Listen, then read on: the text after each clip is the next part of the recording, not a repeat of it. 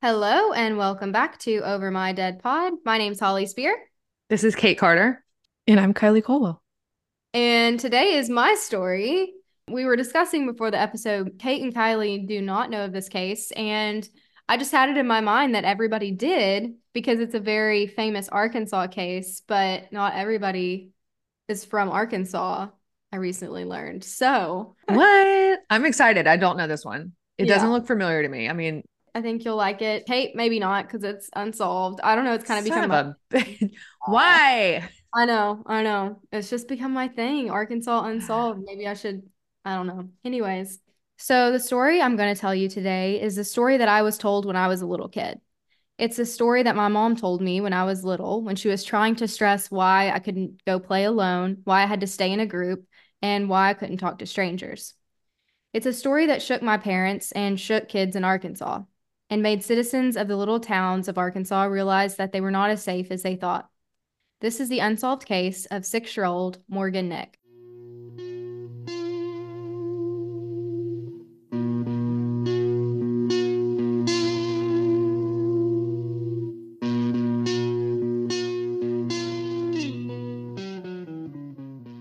So, Morgan's family was a military family, and both her mom and her dad were originally from Arkansas.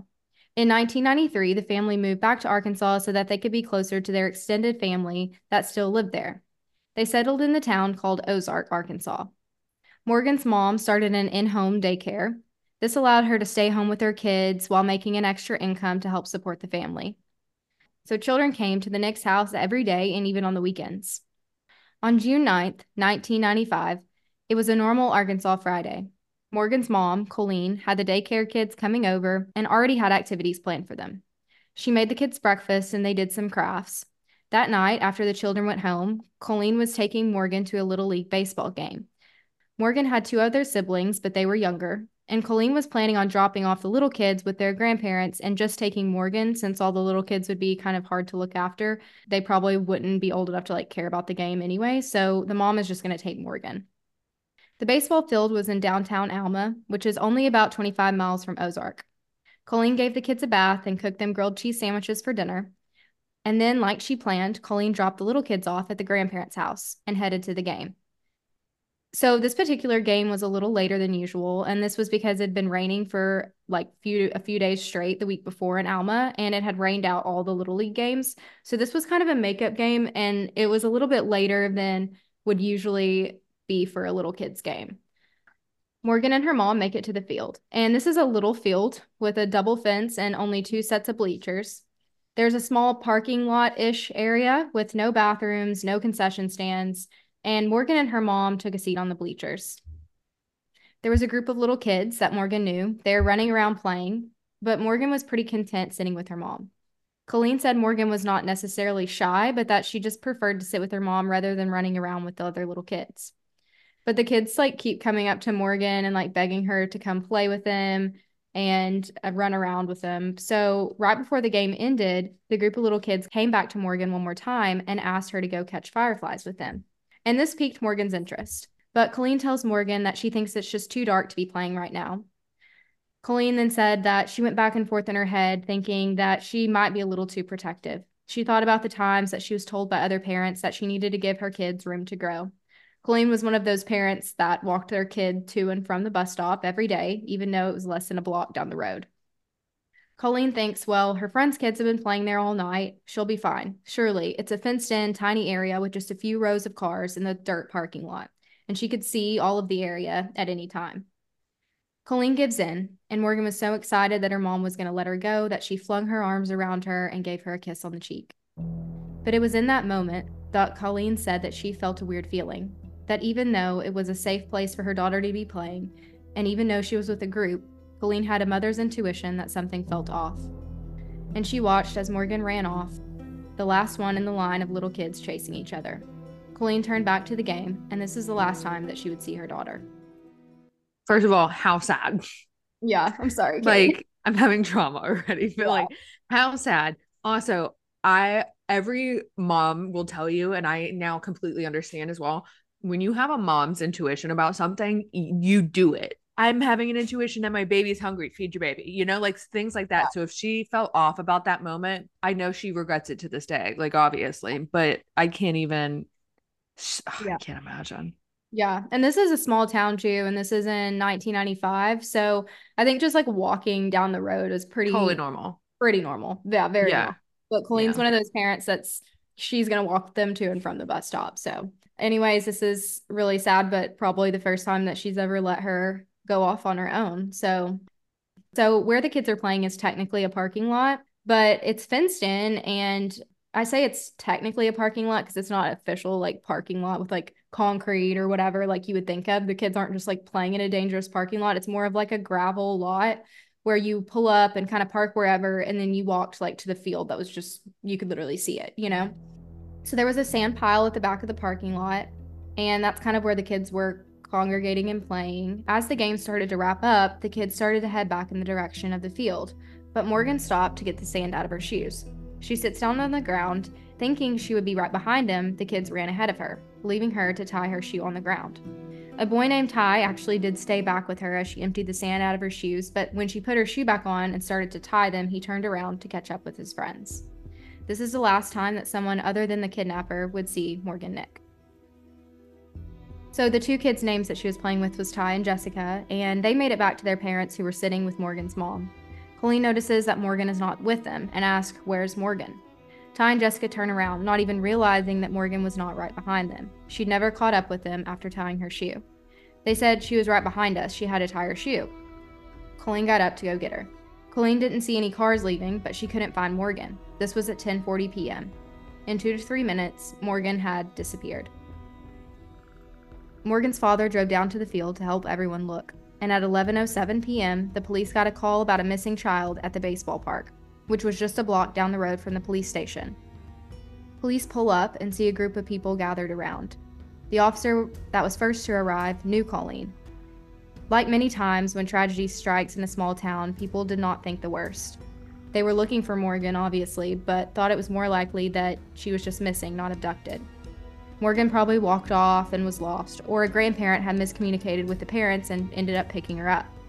But when the police began processing this as a crime scene, it dawned on the public that this was something much worse. That night, it was all hands on deck. The public assembled to help police. The public formed groups and made sections to rope off and started searching. They knocked on doors, every door in the area. It had just rained and some of the fields were badly flooded, but people searched every inch that they could. Although this was kind of a scrappy search, police knew that if Morgan was put into a car, they only had a little bit of time to find a lead before it was too late. Police pick up every scrap in the parking lot looking for clues: Coke cans, cigarette butts, trash, anything, and preserved it in case they needed it later. What they didn't see was tire tracks or anything to indicate that someone had like spun out or sped off or there was any struggle marks of any kind, nothing like that. Police got in front of the media every chance they got to highlight the search and beg the public to be vigilant.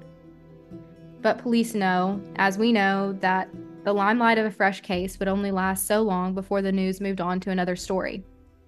So the police begged Morgan's family to start getting up and addressing the public. And it's not that Morgan's parents didn't want to. At this point, Morgan's mother and father were completely devastated. They didn't feel like they could speak, let alone get up and be hounded with questions from reporters. But they did, in hopes that the public would take more of an interest in Morgan's case. Morgan's mother did well addressing the public and begging for answers, but John, Morgan's father, had a harder time. John remembers one instance where he was doing an interview and he was pushed out of the way by a camera crew. The interviewer actually told him they didn't care to hear from him, that they wanted to only hear from the mom. John saw the media as rude and disrespectful, and he disliked them, so John kind of sat in the background. And as you've probably guessed, this made people speculate that John was uninvolved or didn't care. And then people began pointing fingers at John. But police spoke out saying that John was very helpful and that he was just as involved as Colleen and never denied them any information. They had no information that would lead them to believe that John has anything to do with Colleen's disappearance. John was severely hurt to hear people were blaming him. John says that he doesn't care that people talk about him as long as they're talking about Morgan too.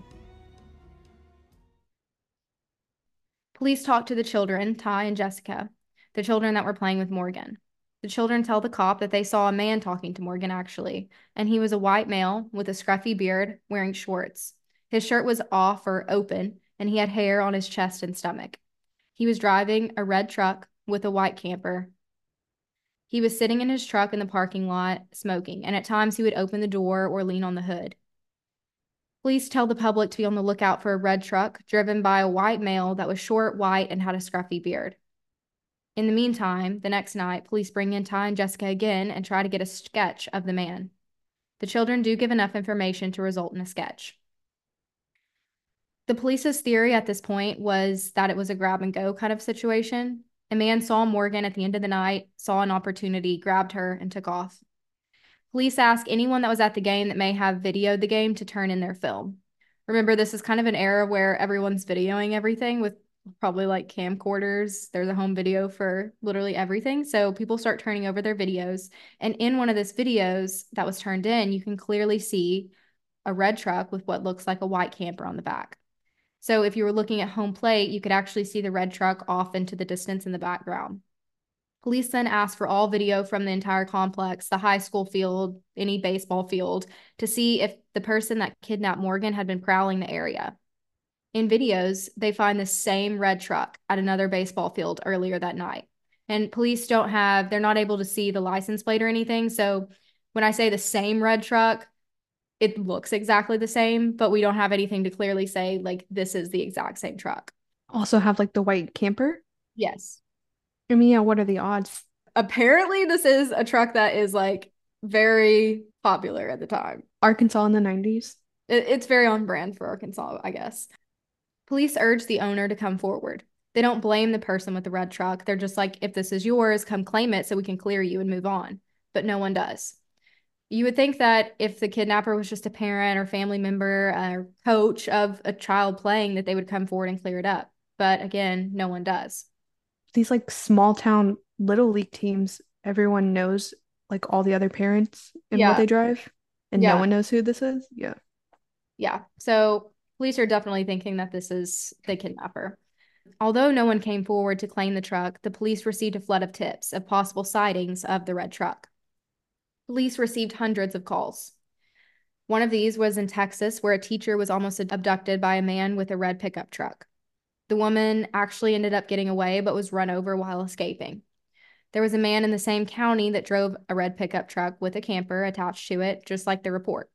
The man actually ended up taking shoe polish or something of the sort and riding on the back of his truck. I did not abduct her, or I didn't take her, or something like that, because he had been stopped so many times. In some instances, the public took it upon themselves to catch red trucks. Owners of red trucks were followed or blocked into parking lots until police arrived. A man gave an interview and said that he'd been stopped multiple times, but that he didn't mind. He said it was a minor inconvenience and he was just glad that police were doing their job. But no leads from this panned out. So then, 24 years go by. What? Ish. There's some more that we'll talk about, but a lot of time goes by. It basically goes cold. So after 24 years, another police chief begins working on Morgan's case. And this is Jeff Pointer, who becomes the new chief. Jeff decides that he would start from scratch, go back to the beginning, go back over everything that was done the first few days of the investigation. Just 3 months after being appointed to the case, Jeff Pointer asked for a meeting with Morgan's family. He tells the family that the police department received over 8,300 leads in Morgan's case. The detective walked the family through what the police had. They believe that Morgan Nick may not have been the only target that night. So the first target, a teenage white female, was walking on the side of the road in Alma when a red truck passes by her and then stops and backs up. The driver rolls down the passenger window and asks the girl if she would like a ride into downtown Alma. The girl denies the ride. But the man doesn't leave. So the girl slowly starts walking back on her path down the road. But the driver just sits in his truck behind her, watching her walk. Finally, after some time, the driver gives up and ends up driving on. Next, on the other side of town, a mom hears her two little girls, age 5 and 6, who were playing outside, scream. She runs outside just in time to see a red truck with a white camper pull away and drive down the road. Then, later in the day, two teenage boys were coming home from the baseball field, and the two boys were stopped by a white male, again in a red truck. who got onto the boys for walking in the middle of the road. The boys watched the white truck turn down Walnut Street, which is the street of the ballpark that Morgan would be kidnapped from later that night. Then again, later that afternoon, a few 10-year-old boys were riding bikes down the road when a man in a red truck with a white camper told the boys to get out of the road. Then, as we know, a red truck with a white camper is spotted in the back of a home video at the baseball game. Then another sighting, after Morgan would have been kidnapped. A group of teenagers were, quote, doing an activity down a road close to the river. And it was weed. I was thinking like Lover's Lane, kind of like doing an activity. And then I'm pretty sure they were smoking weed. So yeah. So while they were doing this activity, they saw a truck pull down the road, and they said they thought they saw a male driving the truck. And it looked like he was holding down a little kid. When the group heard that the kidnapping had occurred, they came forward and reported this to police. Police say Wait. Hold on. Kylie, say what I was going to say, because that didn't make any sense. They waited until after she was reported missing and it was in the news, despite seeing a child being held down on a suspicious part of a road by the lake. Okay. And we're getting a lot. There's going to be a lot of these, like, tell you later kind of things. This was when they found out. The kids went and reported it, but we have some people not reporting for like 6 years anything. So it's very hard. I'm not saying this particular case, but like I feel like a lot of these with like big cases, you'll have a lot of false reporting. Like, oh yeah, I saw that truck. Yeah, and I think that it's possible that some of these leads, I mean, I think there ends up being 5. I mean, there's a lot more tips, but these 5 credible ones are the ones that police have picked out to match up with the timeline of events, but I think it's entirely possible that some of them may be false. So yeah, they come forward and they tell the police what happened that night. For investigators, this draws a clear path of interactions that the kidnapper had on his way to the baseball field up until after he kidnapped Morgan. Okay, so let's talk about people of interest. First person of interest was named Charlie Vines. Charlie Vines, or Charles, beat and killed Lily Jones, an 89-year-old woman who lived alone and was legally blind. So, disgusting. Yeah. Kicked in Lily's door on April 10th, 1993, and savagely beat and assaulted her. DNA evidence was limited at the time, and the case was stalled. 2 months later, on June 23rd, 1993, 2 months later, Juanita Wofford was discovered murdered in her bed. The crime scene would be described as so horrific that it was beyond description. A man named Danny Bennett was arrested and charged with this murder, and the town breathed a sigh of relief. But not for long, because on August 10th, 1995, 74-year-old Ruth Henderson was assaulted and killed in a crime scene that was identical to Wofford's murder. Police realized that they had the wrong guy. Bennett was eventually released, and the case goes cold for 5 years until March 2000, when a parent of a girl comes home just in time to find the horrific crime scene of their 16-year-old daughter being assaulted by Charles Vines. So they walk in on this happening just in the nick of time, and it's Charles Vines. Listeners, if you could see our faces right now. I paused for the facials because I can see them. But yeah, just a miracle that they even walked in. I mean, she definitely would have been killed. So Charles Vine's DNA would match the DNA that was collected at the other crime scenes. And Vines would later be named the River Valley Killer. I'm sure you're going to get to this, but I'm confused how a man with an MO for like elderly women and then one teenager. I don't know, this seems a little different. I think so too. And I think it might explain a little bit later. At this time, Charles made a deal with police that they would ask him about other unsolved cases. At this time, there was cases like Melissa Witt, Morgan Nick, and others that were unsolved in Arkansas at the time. If he confessed and led police to solving the case, they would take the death penalty off the table. And if you don't remember, Melissa Witt is another case that I covered, and it's labeled the Mickey Mouse murder, if you want to listen to it. And just a quick rundown of Melissa's case, but you should listen to it, actually, but, subtle plug. In 1994, Melissa was a 19-year-old college student. She would go to the bowling alley after class to meet up with her mom, and she would be attacked and abducted in the parking lot.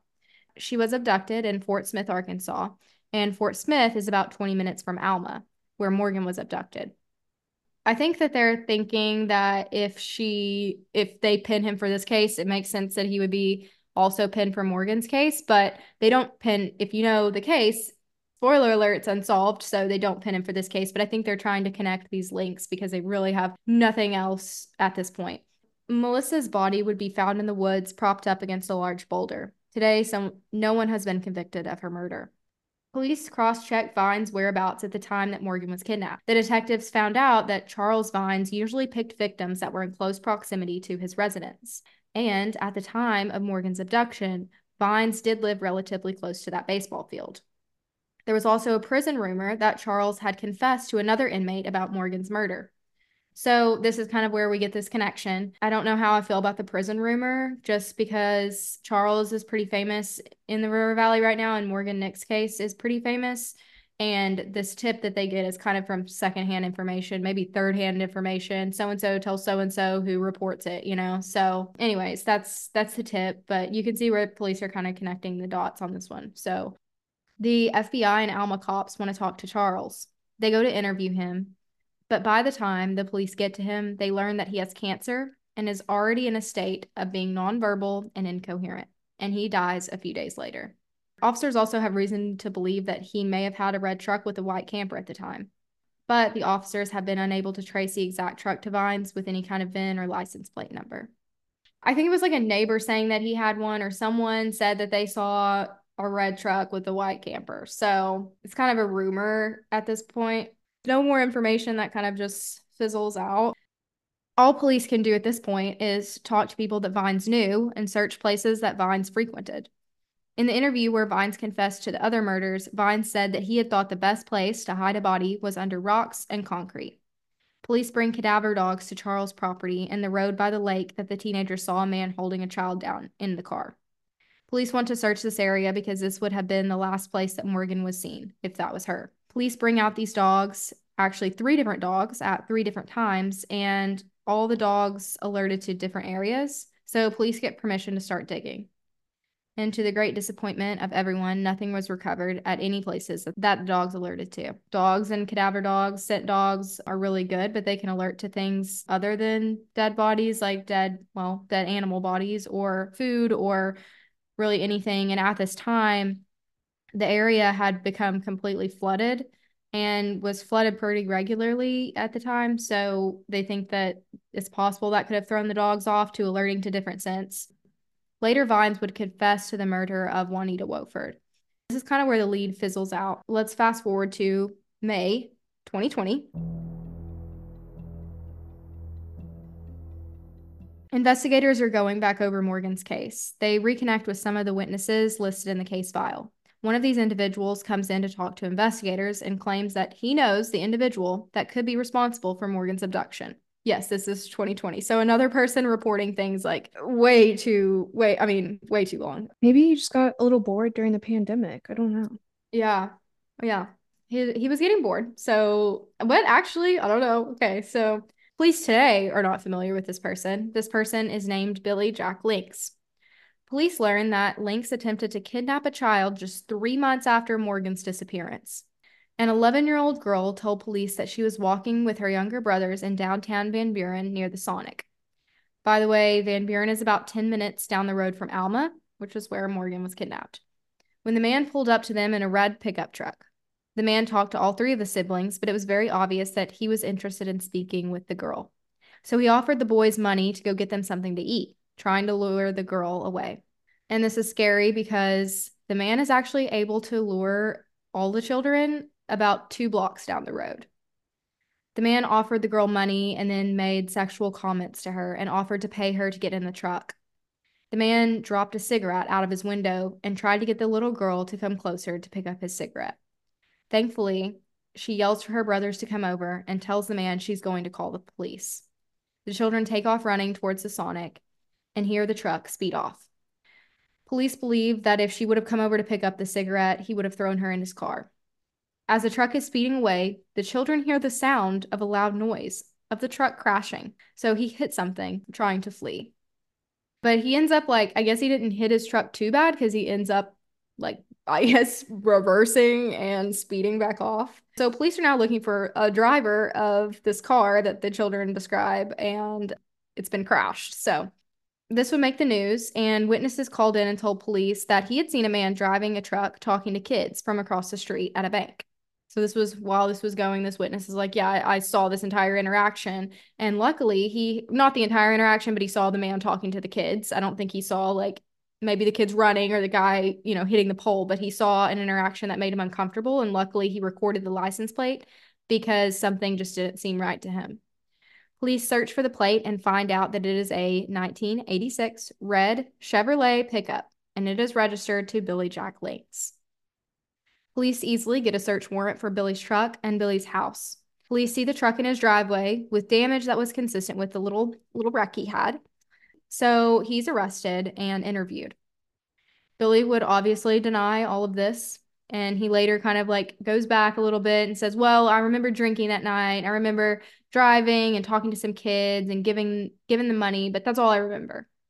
But Billy is charged with sexual solicitation of a child in 1995. This is because police didn't really need Billy's admission, because when police found Billy's truck, they found paint fibers on the pole that he hit that matched his truck. And on the truck was fibers from the pole. So he's an idiot. He would die in prison in 2000. Yeah. Today, the little girl from that night would be interviewed by ABC and say that she remembers the truck being red and having a white camper. Investigators say that the truck lines up with the one from Morgan's abduction in even more ways than one.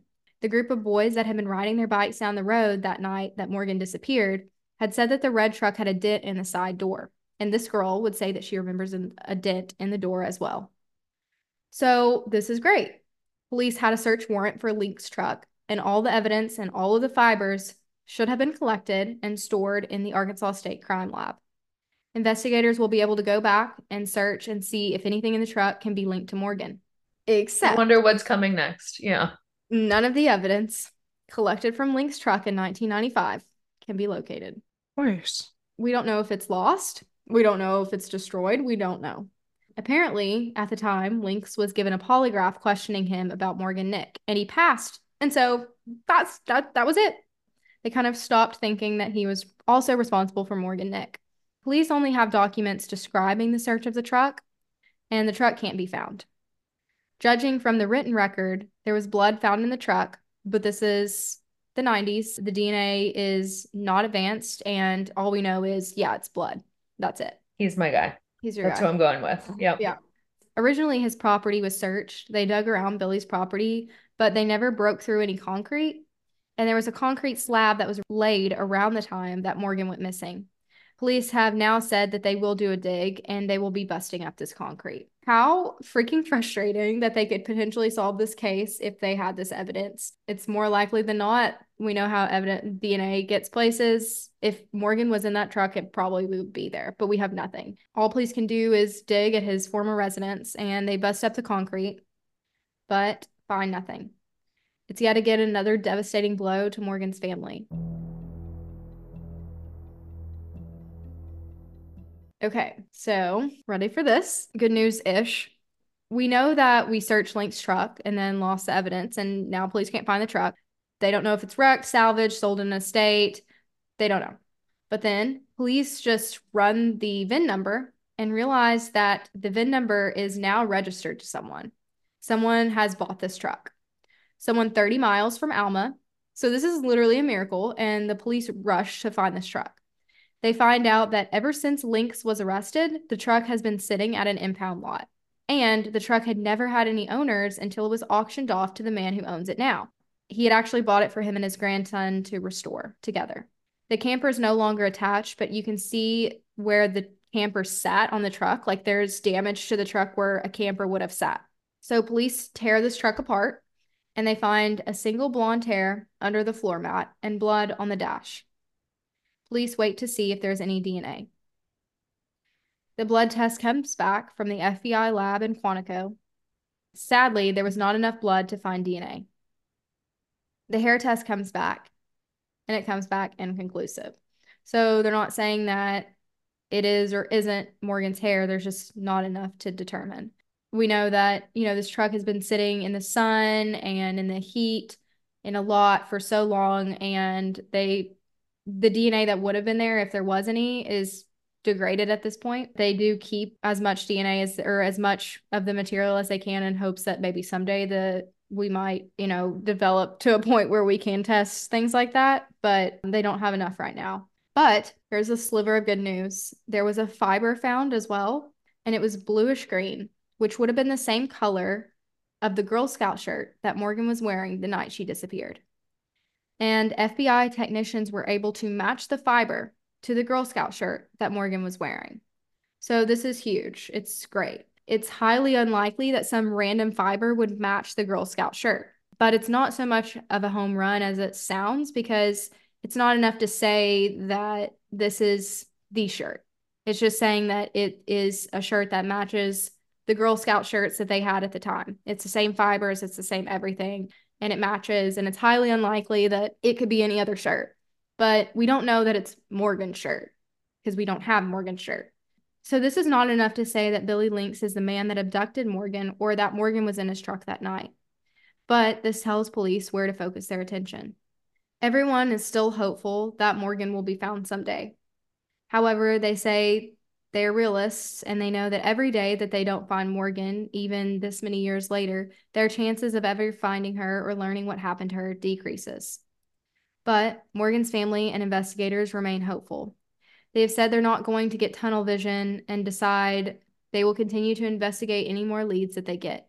They'll keep investigating Billy Links and Charlie Vines and any other leads that they get. Colleen Nix has started the Morgan Nix Foundation, which works to educate children and teenagers about personal and online safety and prevent child abductions. The foundation assists the Attorney General and local law enforcement agencies and families in missing persons cases. And what better people to carry on this legacy than the parents of Morgan Nick? And that's the unsolved case of Morgan Nick. Well, that sucked. I vote for Billy. Yep, I do too.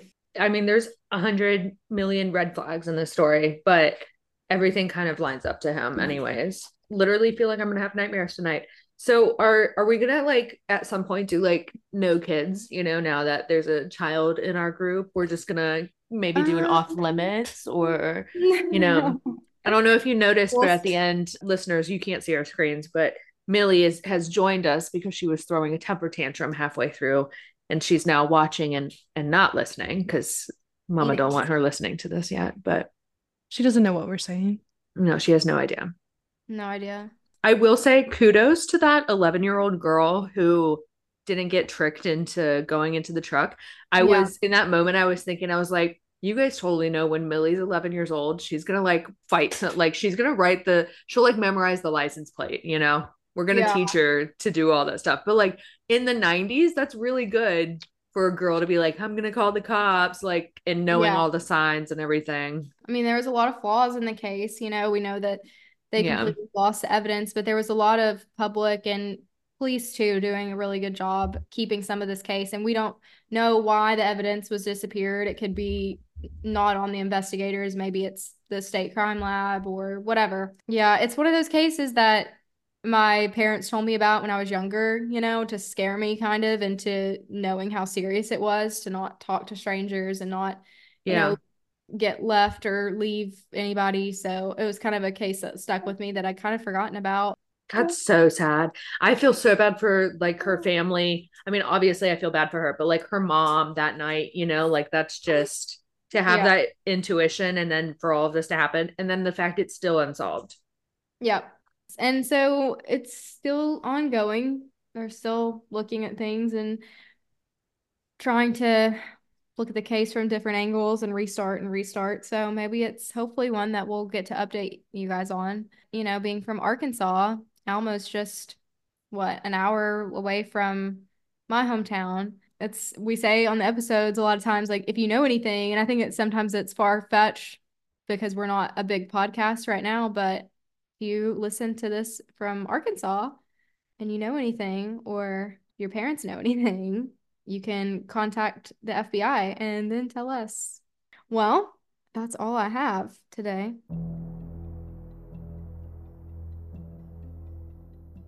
So we are going to jump into overtime. Kylie has something that she's been thinking about. I've been thinking about what my death row meal would be, my last meal. Kylie, that is a good one. What would it be? It's real good. Literally today in the middle of the workday, I wrote it down on a post-it note. Here you go. Her mind is all over the place. Yeah. Yes. Yeah. We call that ADHD. Yeah. Yes, but it comes in handy. Okay. My appetizer would be spinach and artichoke dip. I'll trade you with that for a hot crab dip. I'll do a hot crab dip as my app. That's a good one too. Mm-hmm. You know what I want? Ballpark nachos. Queso. Yeah, I was gonna say something that has to do with queso. Yep. Any kind of nachos. Yeah. Okay. Kate, I think you're also gonna like this one. My entree would be a cookout tray. I would absolutely. What's in it? Chicken tenders, quesadilla, onion rings, and a peanut butter shake. Okay, so we have opposite cookout orders for sure. Mine would be a cheeseburger, a hot dog. No, sorry. A cheeseburger, a corn dog, hush puppies, and an M&M Oreo milkshake.